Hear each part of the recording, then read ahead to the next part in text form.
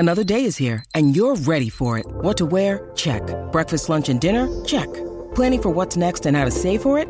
That's where Bank of America can help. For your financial to-dos, Bank of America has experts ready to help get you closer to your goals.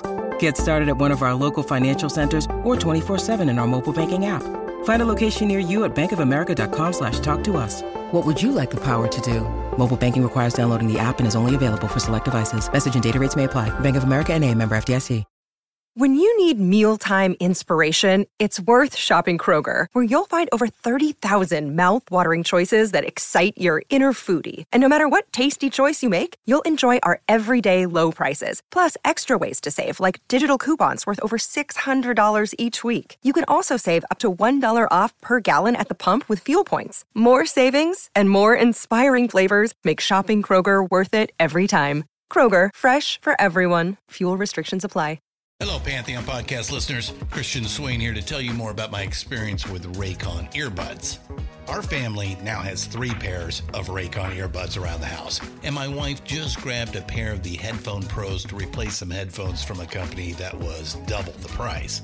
And yes, she loves them. Now, if you haven't pulled the trigger on a pair of Raycons, or even if you have, but you're in the market for another pair because they're just that good, well, now is the time to check them out, because they just launched their upgraded model of the best-selling everyday earbuds.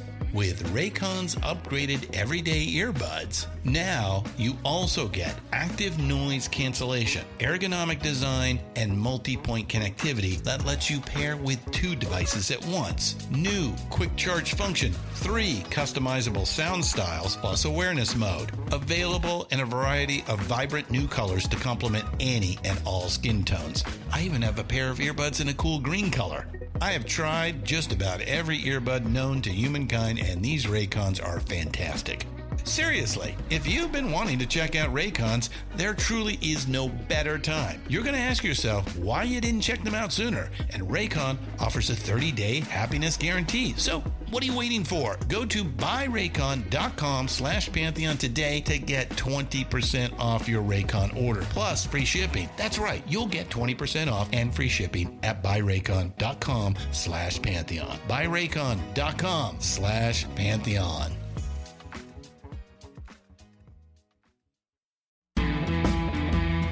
Hey, I'm Paul Stevenson, and this is episode 93 of Vintage Rock Pod, the ultimate classic rock podcast, with a new episode released every single day. You get an extended interview like this one every Monday, and short 4 or 5 minute daily episodes Tuesday through Sunday on a show that I call This Day Rocks. Loads of content for classic rock fans. Today's interview is with a fantastic character and an incredible bass player with an insane CV. Guy Pratt is a bass virtuoso whose talent has graced the recordings and live performances of some of the most iconic artists in history. With a career spanning several decades, Guy has established himself as a sought-after session musician, collaborator, and a force to be reckoned with on stage. Now, throughout his illustrious journey, Guy Pratt has lent his undeniable bass skills to legendary bands and singers. He is perhaps best known for his work with Pink Floyd, joining the band in the 80s following the departure of Roger Waters. Guy played a vital role in Pink Floyd's A Momentary Lapse of Reason and The Division Bell and their monumental tours, captivating audiences with his dynamic bass playing and backing vocals too.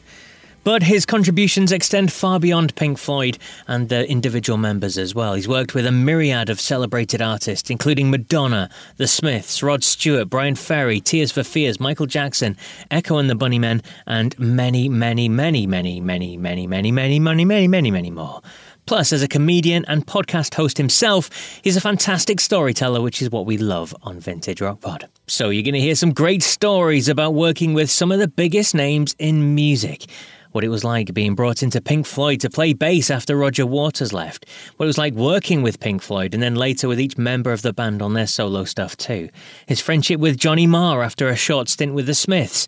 The very, very unusual studio session with Michael Jackson, and so much more. He's a fantastic guest, so I really hope you enjoy this chat with Guy Pratt. Well, Guy, it's an absolute pleasure chatting with you. And as a classic rock podcast, the best place to start is Madonna. As you do. I want to start with the beginning. I mean, I heard you tell a story once where you said one of the very first things she said to you, I think it was a phone call at like 4 a.m. or something, was, I hear you're funny, make me laugh. I mean, what was going on? I hear you're funny, make me laugh. Yeah, she did. That's true. That's absolutely true. Because it was at the end of that first insane 13-month Pink Floyd campaign, really wasn't at all. And it was right at the end of it, Pat Leonard had come to a show, who was my friend from before Pink Floyd, who I'd met through Brian Ferry, who was, of course, Madonna's writer and producer. And he just said, "What are you doing after this?" And I was like, I had no conception of any sort of life or anything after. I don't know. I assumed I was just going to die. Also, I mean, I really was so completely, bubbled, so to speak, and not in a great way, to be honest. But I said, "Well, I don't know why." He said, "Well, how do you fancy playing on the next Madonna record?" I was like, "Oh my God, that sounds amazing!" So I was like, "Yeah, absolutely." Because bear in mind, she'd never used bass players before then. Even on the Nile Rodgers one, I think Bernard might have played on one song, but it's all synth. So she'd never had a bass player. True Blue, did True Blue? No, I think True Blue was all keyboard. I probably should have researched that before I said that. So yeah, the tour ended. I went home, blah, blah, blah. Then we started arranging it. And then he said to me, "Who do you want to play drums?" I was like, "Oh my God, I get to pick my own drummer." So I picked this mate of mine, who has a habit of doing this, it turns out, though not for the last 30 years. He's been in a very regular gig. And she'd agreed all that. And so I had this section, we were going to go out, and then he blew it out a week before we were going out. And apparently Madonna just lost her mind. She was like, "Well, why are we getting this fucking guy? He can't even get a drum at this time." Yeah, and so I was out, and there was, I remember Pat calling me to tell me, and I was like, "Mate, please, you can't." He goes, "I know how important it is with the nursery, the telling, the profile, the level of this album." I went, no, never mind all that. I've told everyone. I'm going to be on with Madonna. Yeah, exactly. So, but then, and bless him, to his credit, apparently the person I have to thank, really, forget me, that is Nick Kamen, who I knew. I'd done some TVs with, and I knew, obviously, his brother Chester was one of my best friends in the world, who I'd been playing with, he's an amazing guitar player. Toured with me with David Gilmour, in fact, years later, and we worked with Brian Ferry. But Nick was out in LA, and she was currently walking down Malibu Beach in a foul mood, and just bumped into Nick in the morning. And he went, "Yeah, do you know who this guy Pratt is?" And I went, "Oh, Guy, yeah, he's lovely. Yeah, no, Guy's great." So that was it. So I was back in the picture. Though, frankly, the next thing I got was this phone call, and it was the first words she ever spoke to me. Wow. She went, "I hear funny, make me laugh." I love the idea that this is the funny thing is, think about it, that Pat's last ditch attempt at getting me on the album is, "But he's really funny." And can you remember what you actually said to her? What did you do anything? No idea what I said. No idea what I said. Ouch. It goes back to, when I was at school, backed up against the wall by a bully, you come up with something. Yeah. So whatever it was, it obviously worked. Worked. and as you said, working with Madonna, it wasn't just any Madonna album and any Madonna material. I mean, Like a Prayer, it was one of the biggest songs of the 80s. It was a defining song as well. It was a barrier pushing song in terms of the video and things like that as well. And you played on that. And it wasn't as if you were just a background bass player. I mean, the bass lines on that song really shine through, don't they? I know, it's amazing, and I still can't believe. In fact, yeah, I would say that was like her. That was the album where she sort of grew up and became a serious artist. It's, the Divorce album, as it's known. That's when she kind of did the George Michael, kind of really, you know what I mean, went to the next stage, and it was amazing, and it also because it had all these amazing musicians on it, and the songs were incredible, like fantastically complex songs, a lot of them, and yeah, Like a Prayer. Like I said, I still have very vague memories of it, but it was the very fact. I'm pretty sure that whatever I did, when I did what I did, that I was just mucking about. I'm sure it was one of those, "Okay, we've got it. Now let's do one. Just go nuts," And well, I clearly did, and somehow it stayed on the album. Incredible. So, what was she like to work with then in the studio? I mean, was she hands-on? Was she very proactive when it comes to... Very hands-on, amazing, incredibly impressive, very, very professional, incredible ears. Like I used to say when we did, because it was cut live, everything, apart from Like a Prayer, everything was just cut live with the band. Wow. It was, I mean, the band, this was amazing. It's like, why were they asking me for a drummer? We had Sugarfoot Moffat. I mean, come on. And the band was amazing. The band was... Bruce Gage on guitar, Jay Winding on keyboards, and Pat on keyboards. And she would, like when we did Oh Father, we were just given a chart. We all sat down, we played through it. She sang it in the control room. And even though she'd been singing it, she then went around the whole band and gave everyone notes, and like really good notes. Wow. I remember her saying to me, "Guy, just duck eggs. Except that one fill at the end. I like that. Keep that." And so... And all her, Jay, no bells till the second chorus. Like really, like a producer. Wow, that's quite incredible. Yeah, it was. Yeah, no, she's Madonna for a reason.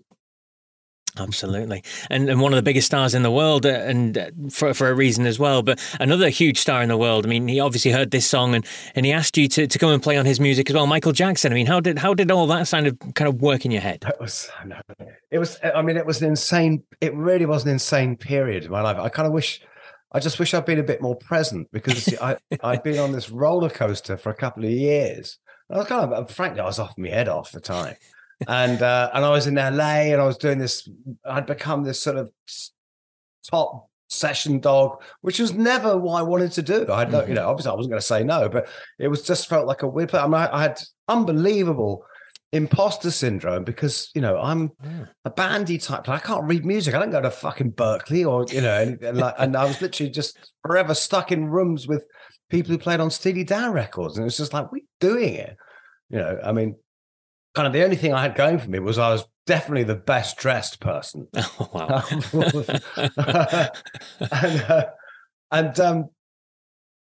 was, so this got to the point where I went and did I did the Madonna record, came home, then went back to LA. I did the Toy Matinee project, which is still one of the things I'm most proud of in my life, which was produced by Bill Bottrell, who'd engineered the Madonna album, who's just the insane, amazing maverick, and was behind Sheryl Crow and all sorts of, and worked with Jeff Lynne a lot, and then Michael Jackson, in fact. So, I went back and did this Toy Matinee project with him, which was Pat Leonard's sort of baby. And then I had to leave that before it finished to go back on tour with Pink Floyd, where we went to Russia and we played Venice. And then from that, I had to come straight back to LA to start Robbie Robertson's album. Oh, wow. It was nuts. It was nuts. And then I'm like a few weeks into Robbie's record, and I get a call one day from Bill Bottrell, and he goes, "Hey, Guy, do you want to come and play on a Michael Jackson session?" It's like, what? He goes, "Yeah, you need to be here by 6." I was like, well, we don't really finish till about 7. So I said, well, I'll ask Robbie. And it was just this fun having to go to Robbie Robertson and go, "Robbie, listen, mate, is there any chance I could get off early tonight? Because I've got a Michael Jackson session." And he just went, "What am I supposed to say to that?" Exactly. So, and again, those sessions were just me and Bill in the studio, and his MD, but who wasn't someone whose name I can't remember, because it wasn't Greg Fillinganes, who's my mate, and it wasn't another guy. So, and it was just weird because it would be just us, and there was this track, and apparently Michael had heard Like a Prayer, and so I was just, they said he wants that vibe, so I'd assumed, right. So I had my Red Spectre, had my octave pedal, and I thought I was all ready I was ready. God, this is going to be Michael Jackson. It's going to be some stomping groove. Yeah, it's going to be like fucking "Don't Stop Till You Get Enough" Part 2, and I'm going to be all over it like a cheap suit. And and I got in there, and of course it's this, "What about sunlight? What about trees?" It's like, what? And so I came up with that line, which is quite funny, in the fullness of time, which is, which is the complete opposite. I mean, it couldn't be simpler. I mean, it's basically a slowed down Smoke on the Water. And but Michael wasn't there. And I was asked to come back, and so I came back the next day. They said Michael would be there. Went back, Michael wasn't there, and then so I put down some more things. And then this happened about 3 times. I kept coming back. They said Michael would be there, and then Michael never was there. And eventually I went, look, Michael would just be here. Tell me what he wants. I'll do it. We can all go home. And so I get a call next day from Bill. Guy, Michael's in the studio. He's not leaving. Right, rush down the studio. And Michael's just left. But it was very weird. It was very different in the studio. There was this sort of massive Samoan bloke. Someone would be, I don't know, like better suited to being, I don't know, a bodyguard perhaps. And he was down one end of the desk and he wouldn't let me get down there. Because this was back when you could smoke in studios. I think I was trying to get an ashtray. It kept blocking my way. It's like, all right. So I did a pass at it. And then this guy sort of leans over to the side of the desk. And is sort of nodding, and he comes back and goes, yeah, I think Michael would find that appropriate. Like, what? That's weird. It's like this guy who can hardly speak English, but he's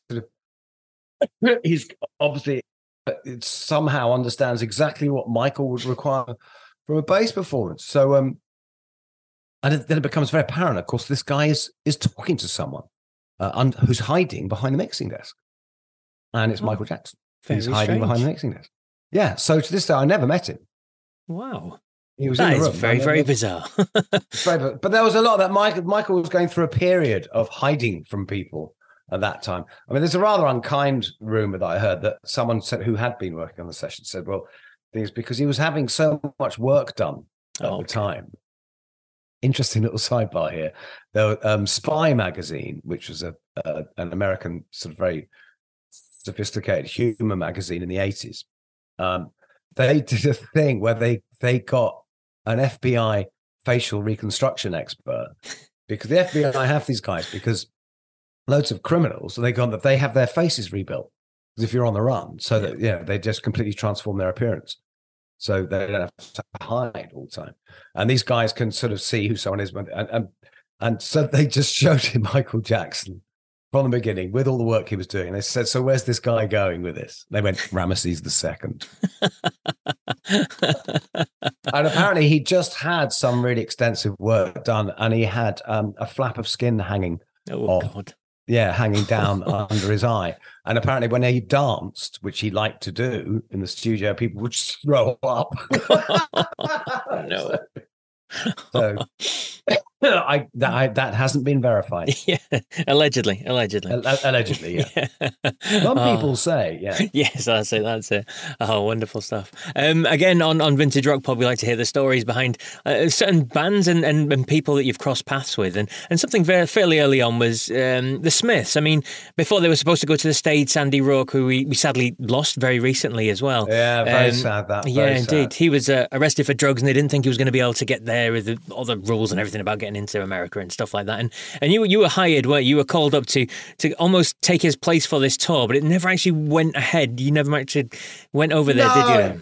No, it went ahead, and kind of in the fullness of time, I've got a feeling. I don't think I ever really. I mean, I was an absolute last resort failsafe, but I don't think it was ever really, really on the cards.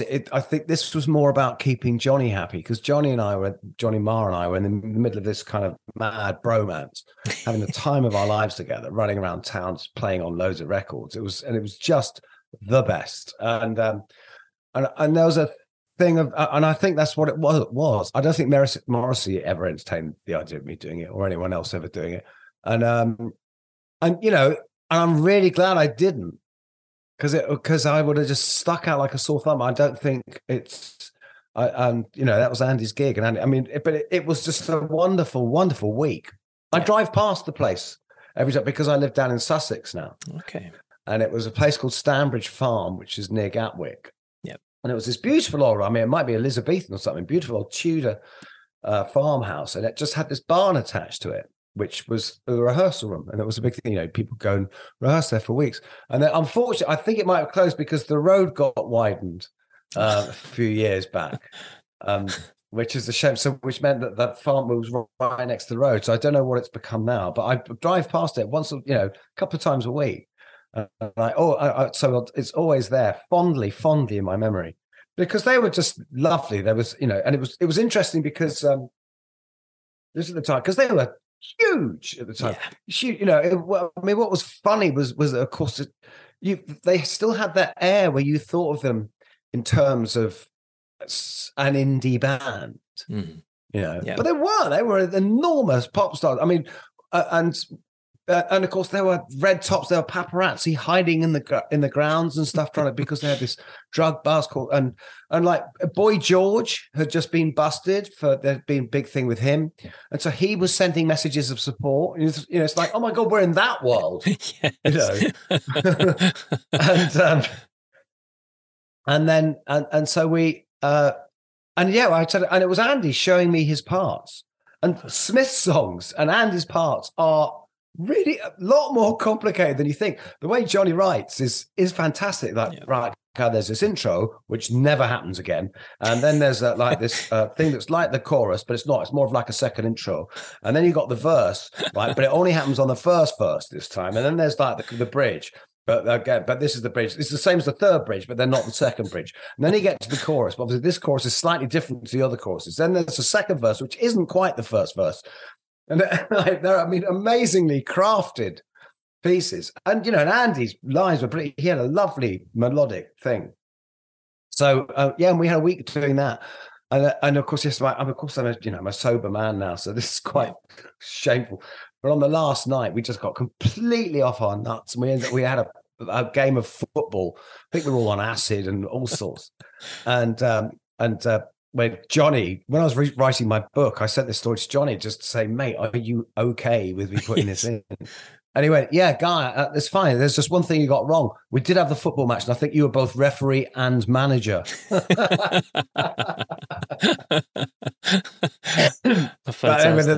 The story is, it was about 9 o'clock in the morning, and I went to bed, and I was lying there. And I thought, I haven't finished. So I went and started banging on what I thought was Johnny's door. Johnny, you can't wake up. Oh, sorry, that was probably much. Johnny, wake up, bastard! God, and then, of course, it was Morrissey's room. Oh no! And Morrissey would have gone to bed straight after Dad's army. So he just got up, went and got the train, went back to London, and that was it. And then I went back to London, and then I just didn't hear anything. Game over. Yeah. You mentioned your bromance there with Johnny Marr. I mean, obviously he's such an influential guitarist, his style very unique and all that sort of stuff. I mean, what was he like to play with on various things, and what was he like as a person to be around at that time? Because it was really exciting time. A really exciting time. I mean, because it was only because with Brian Ferry, Brian had this great idea of there's Money Changes Everything, which is the B-side to Big Mouth Strikes Again, and is an instrumental. And Brian or someone else had the idea of Brian writing a song over that and putting it out, which is genius, because then that's Brian's way of tapping into as I said, those lonely tear-stained bedsits. And we did it, and for some reason, and we were just having trouble getting the track. And it was Brian who said, "Why don't we get the guy who played? Why don't we get Johnny Marr in?" And I was all like, I mean, I didn't really rate them, you know, because it's that thing with this. It's the same. This has happened to loads of people I've introduced them over the years, where on the surface, you know, a lot of people just hear Morrissey.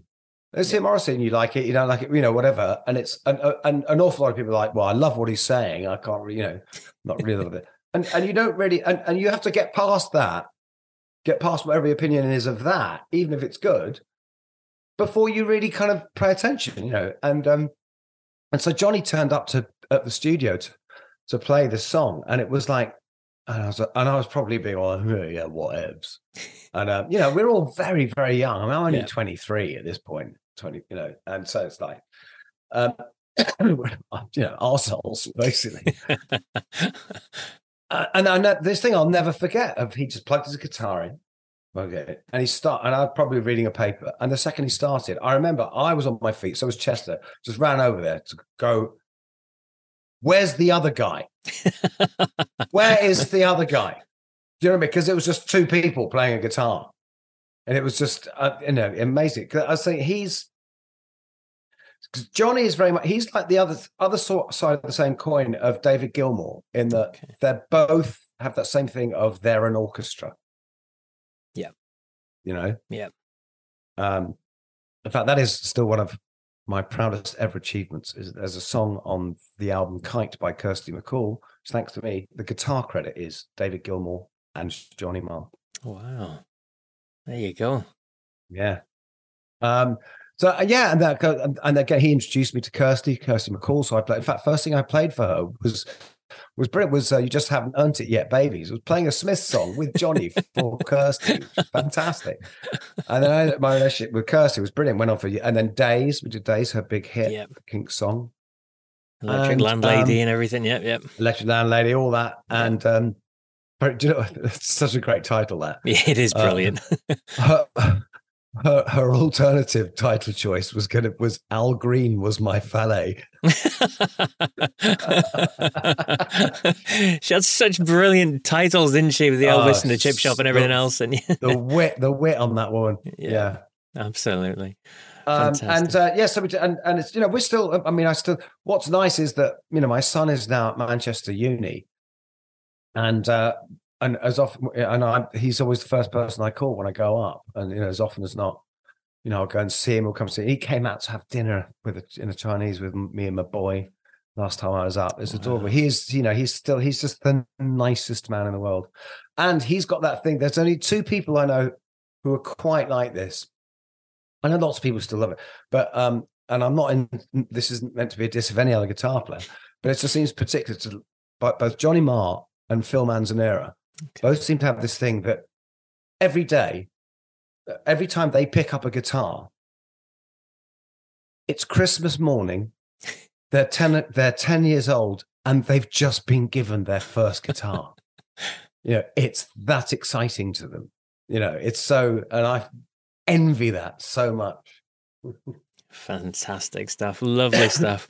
And let's move on to Pink Floyd then. I mean, obviously your connection with them and every pretty much member of the group, you've played with them all solo and everything else. I mean, you're so involved. I mean, hey folks, Stefan Shirazi and Renee Richardson here from the Metallica Report. And we are proud members of the Pantheon podcast family, where the best of music and podcasts unite. We've got something pretty cool for you.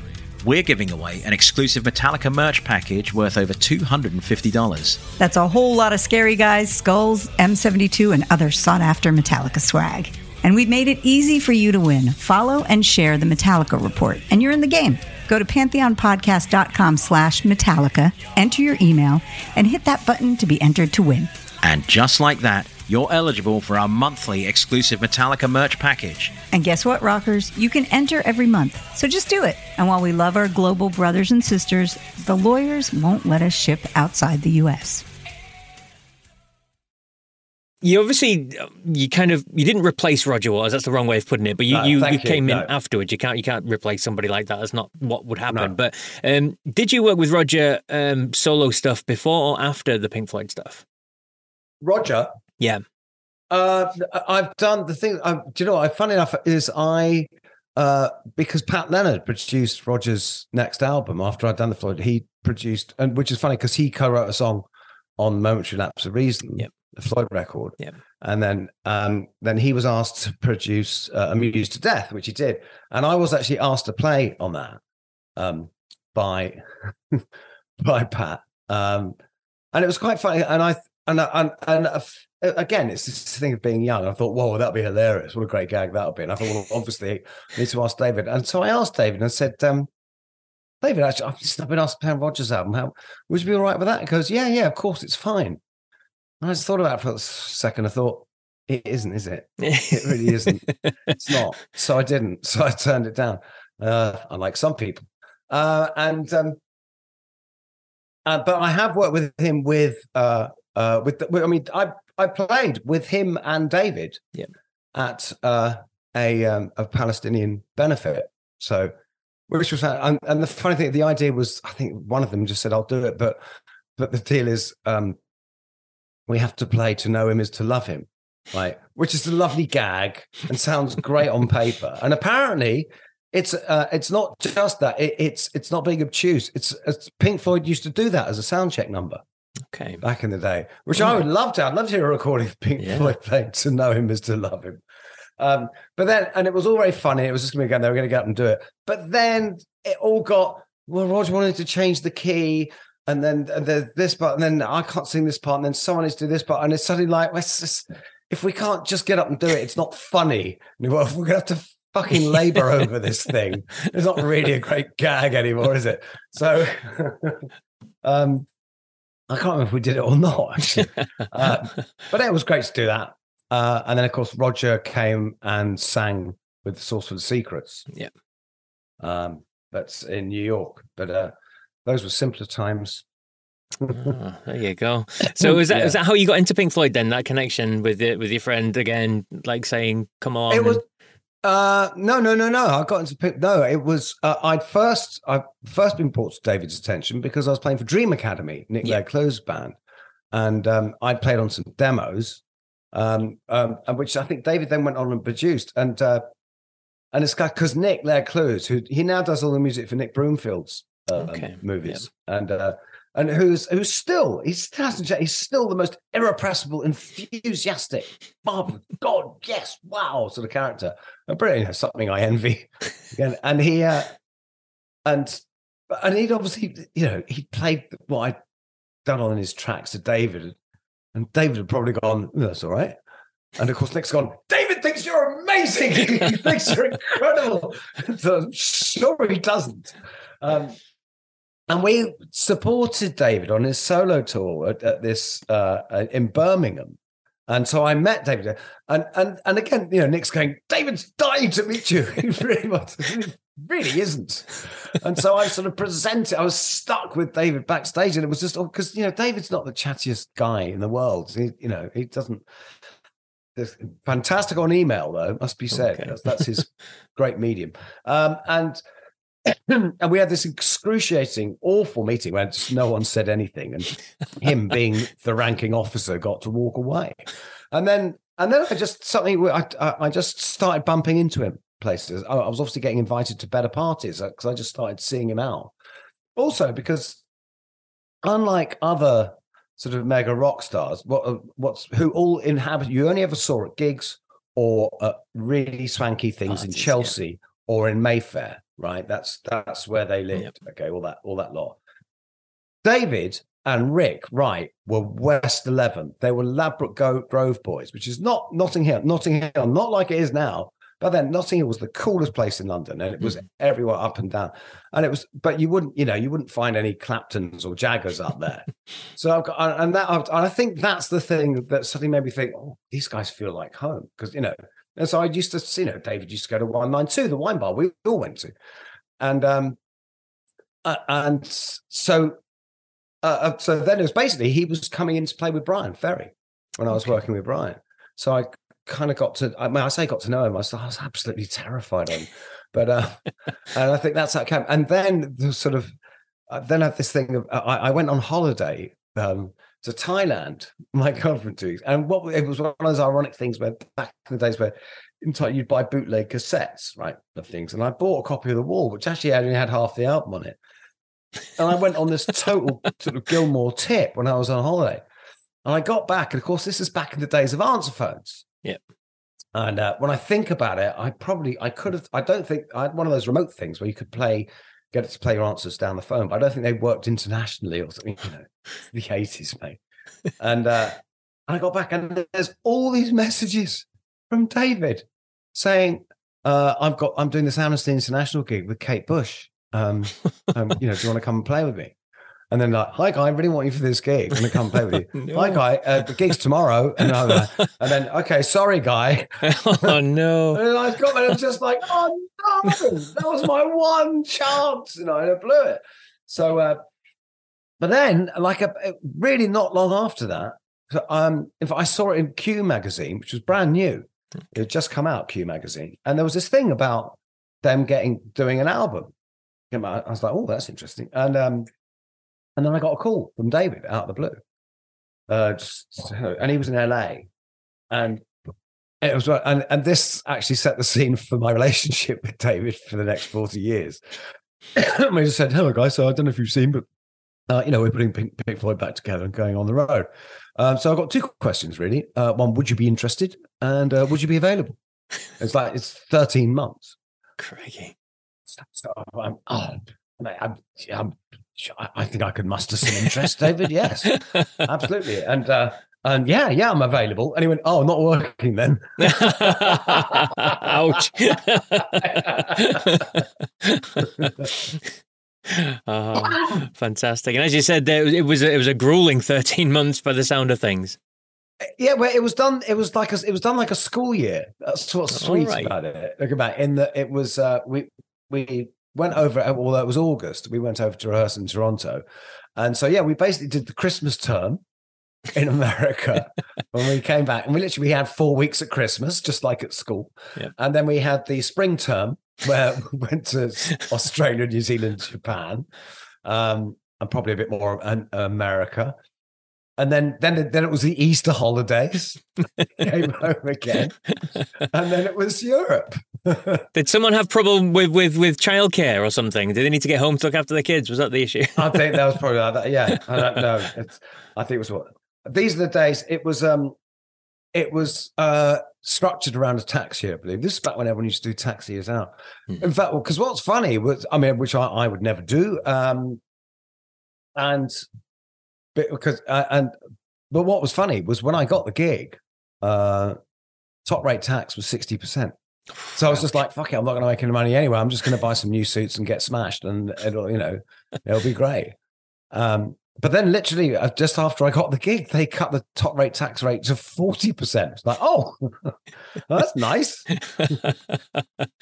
So when you join in a band like Pink Floyd, I mean, they're iconic, they're legendary. I mean, distinct sound. They've got a rich history, an iconic bass player as well in the past with obviously Roger. So how did you approach kind of stepping into the role as the band's kind of bassist at this point then?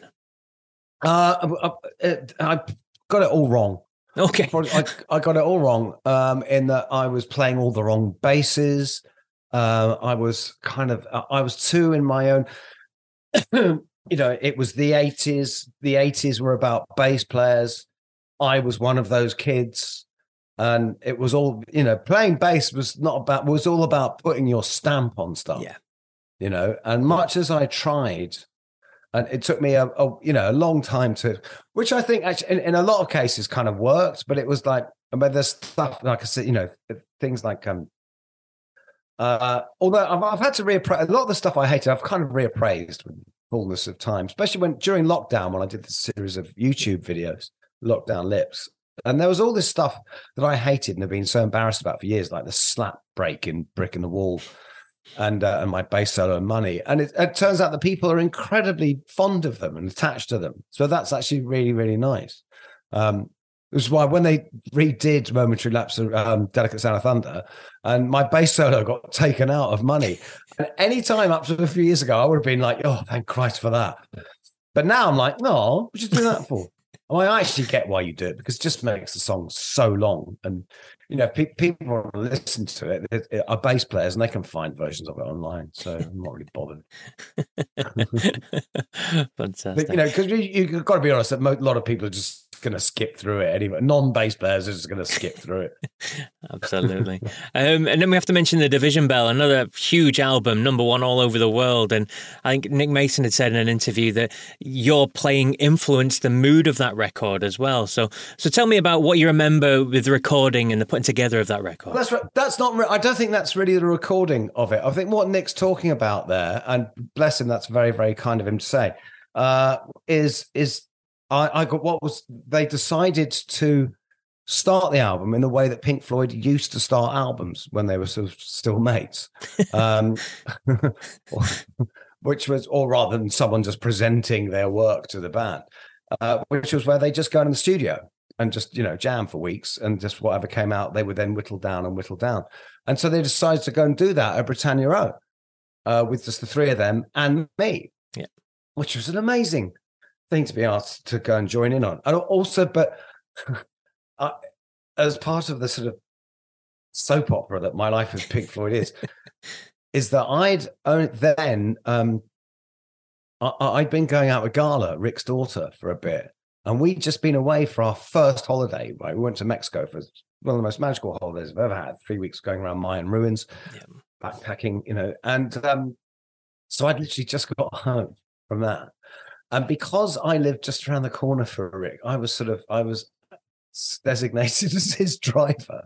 So I was driving to and from the studio every day. And I mean, I loved Nick, I adored him, but that things were still quite fresh. And I certainly wasn't going out with Carla for job security. Believe me, that was not helpful. And poor old Rick was getting teased terribly by David and Nick. It's, bands are just, they're kids, they're like school kids when they get together. So there was that element of it. But I actually, in that time, kind of got very close to Rick because he was the one who just wanted to be in the room working all the time. And I'd never seen this stuff. They had all this old gear out. I'd never seen Rick's Farfisa or his Benson Echo or his, I'd only seen his kind of super 80s Kurzweil zhuzhy stuff, Yeah. And it was great. So to see him, with his old organs and everything was brilliant. And so we just used to sit and jam a lot. So yeah, I think quite a lot of grooves came out of that.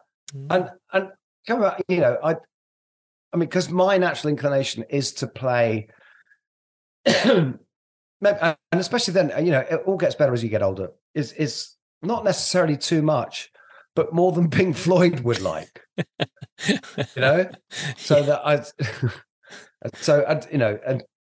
I mean, often I come up with a line, and David would go, "That's nice, but get rid of that. Get rid of that. Get rid of that. Get rid of that." And then, and you know what? He was, he's right. I mean, it's Pink Floyd. They know how it works. You'd hope so. Yeah. And you mentioned, sorry, I was going to say, you mentioned Rick there. I mean, not many people talk about him. He was a quiet man, wasn't he? So what was he like? He was brilliant. He was also, he was incapable of, I mean, one of the reasons he was incapable of bullshit, just incapable of it. He could only ever speak his truth, and, which could be very funny and very awkward sometimes. I bet. And he just wanted to be on his boat. And that's where I used to, he'd spent 20 years being bullied by someone. So, he was, I mean, that was the lovely thing about that album, was seeing this guy come back to life, hence the song, which I had a hand in writing, which was nice. And, he was always, that's why I used to sail with him. I sailed the Atlantic with him. Oh, wow. He used to do that every year. Fantastic. To sail the Atlantic Ocean. Yeah. And I always love that. Anyone who sails, I love, because, cars are obvious and easy, but sailing is elemental and it's how the world was found. And it's, there's something spiritual about it. So, always trust people who sail. And I live my life by that. There's a T-shirt in there somewhere. Yeah, there is. And that's why I used to love being with him on his boat. Because that's where he was happy and he was confident and in control and everything, Oh. So, but yeah, no, he was a love. I mean, I used to love just him. I mean, one of my sort of most touching memories, and of course, if it was in the days of iPhones, I would have just bloody recorded it, but I didn't. Was when Stanley, our son, was born. We went down to France, to his lovely house in France, and he had this piano. There was a piano in the house of France. There was something about it where I remember whenever we went there, I would walk in the door, I'd sit at that piano, and you'd come up with an idea. Oh. Magical. It would make you have an idea. Yeah, there was something about it. And I just remember one time when Stanley was he's just a couple of months old, and Rick sat him on his lap, and Stan's just going, bang, ding, ding, dang, just back at the piano in that way that babies do. And Rick just was coming up with chords underneath him, sort of weaving around the sort of, Rick Wright chords around it. And it was just sublime. And and I was thinking, Stan, if you had any idea what was happening right now. Oh, incredible memories, wonderful stuff. And then just someone else to touch on, Nick Mason. Obviously, you worked with him for many, many years, but the Saucer Full of Secrets stuff, which has been going on for the last, maybe 6 or 7 years now? Is it something like that? But no, it's 5 years. It's 5 years. Yeah. Well, annoyingly, we had a 2-year break. Yeah, of course. We were, lockdown happened the week before we were starting rehearsals for our next tour. So that's amazing. So we kind of made up for it last year last year, because I've never toured like this before. Nick certainly hasn't. Like I said, this is the first time he's ever slept on a tour bus. And he loves it and it's a sort of touring that now as I used to love, the thing of just hanging around being in a city for 3 days and just doing, whereas now can we just get on with it, So we moved so fast. Like in Europe, we did 60 shows in 90 days in 29 countries. Wow. Yeah. Incredible. A lot of traveling. And then you went across to America, didn't you, as well last year? And then you did a lot of stuff with Pantheon. In America. Yeah, Pantheon Podcasts, who Vintage Rock Pod are a proud part of as well. And you met a lot of people across there. And I know you did a lot of interviews with the different podcasts which are involved. And that American tour went down an absolute treat. Everyone was saying what a fantastic show it was. And it just went so well for you guys. Yeah, no, it went brilliantly. Although because it was the third time that tour had been rebooked. So some of the venues were weird. We seemed to end up in a lot of musical theatres, places that would sort of have Frozen on the rest of the time, rather than. And it's kind of, for us, it was actually the more rock and roll theatres tended to work better. But yeah, no, it was a great tour. And of course, Gary and I still managed to keep our podcast going all the way through all of that. So which is great, but it's like slightly when you're having, because we research a lot. So yeah, it's not easy. And just quickly on the Source of All the Secrets, I heard you say in another interview that it's the most fun and fresh thing you've ever done because you're getting to play the music that Pink Floyd probably didn't even play back then when they recorded it, or haven't done so for 40, 50 years. So it was so nice to go back to that psychedelic stuff and play the stuff that had just been sat for so long on vinyl, basically. That's the thing, exactly. Where the key thing is, it's not new, but it's fresh. Yes, it feels really fresh. These songs feel fresh. I think that songs get tired from being played too much. I'm sure comfortably numb's going, can I just have a rest? And yeah, that's the thing. A lot of it hasn't been played, but also it's because what's lovely is it connects Nick to who he was. Mm-hmm. That kid that he was, and it connects everyone else to who they were. It connects me to my first band. It connects Gary to him as a kid, So and it has this lovely typical effect. But also, because it's kind of Pink Floyd as a pop group, and it's playful, and a lot of it's light. I mean, a lot of it's still quite dark and intense, but there's also all the different colors. Stuff like Obscured by Clouds, where we go into, and when Nick's laying down this like full-on krautrock groove, and it's, so it's great the places it goes. Fantastic stuff. And then just to finish off, you mentioned before we started recording that kind of podcasting is your life at the moment, isn't it? And yourself and Gary Rock on Tours, and it's a fantastic show. It's brilliant. You interview some of the most incredible guests across the musical world and everything. So fill us in on all that you're doing right now. Well, we just did our first live event. In fact, our episode this week was our first live one, where because we have this running gag. There are things that keep, for some reason, no matter who we talk, things that always come up are prog. There's always everyone has some sort of prog reference, and with it, people it was either the Beatles on the Ed Sullivan Show or the Sex Pistols at the Screen on the Green. That's the thing that kicked people off. And Gary was at the Sex Pistols at the Screen on the Green gig, right? And I'm never allowed to forget it. But then, as part of the London Podcast Festival, we got offered the Screen on the Green to do a live event, and so we went and did our first live Rock on Tours with Steve Diggle from the Buzzcocks, who've also played that night, and Glenn Matlock from the Sex Pistols. And it was just like the most brilliant kind of. And then, in fact, David Coverdale, who's become the sort of patron saint of the Rock on Tours, who we just adore, he actually recorded a special video intro for us. Oh, wow. As well. So, so that was nice. And hopefully there'll be more of those coming up, live things. Yeah, absolutely. Well, guys, it's been an absolute pleasure chatting with you for the last, nearly hour. Thank you so much for your time. It's been wonderful hearing all your stories. You're very welcome. All the very best to you. There you go, the brilliant Guy Pratt there. Check out the podcast he does with his good friend Gary Kemp. It's called Rock on Tours, and it's available, everywhere, really. Well, that's it pretty much for me this week on the Big Interview Show. Thanks again for listening. Make sure you subscribe to Vintage Rock Pod on your podcast app so that you get all the episodes that are released every single day. And please do leave Vintage Rock Pod a 5-star review on the podcast app that you use, and look for Vintage Rock Pod on YouTube as well. You get to see all the videos of these classic rock stars that I've interviewed over the years. Anyway, I'm going to be back tomorrow with more On This Day Rock goodness with This Day Rocks. So until then, take care.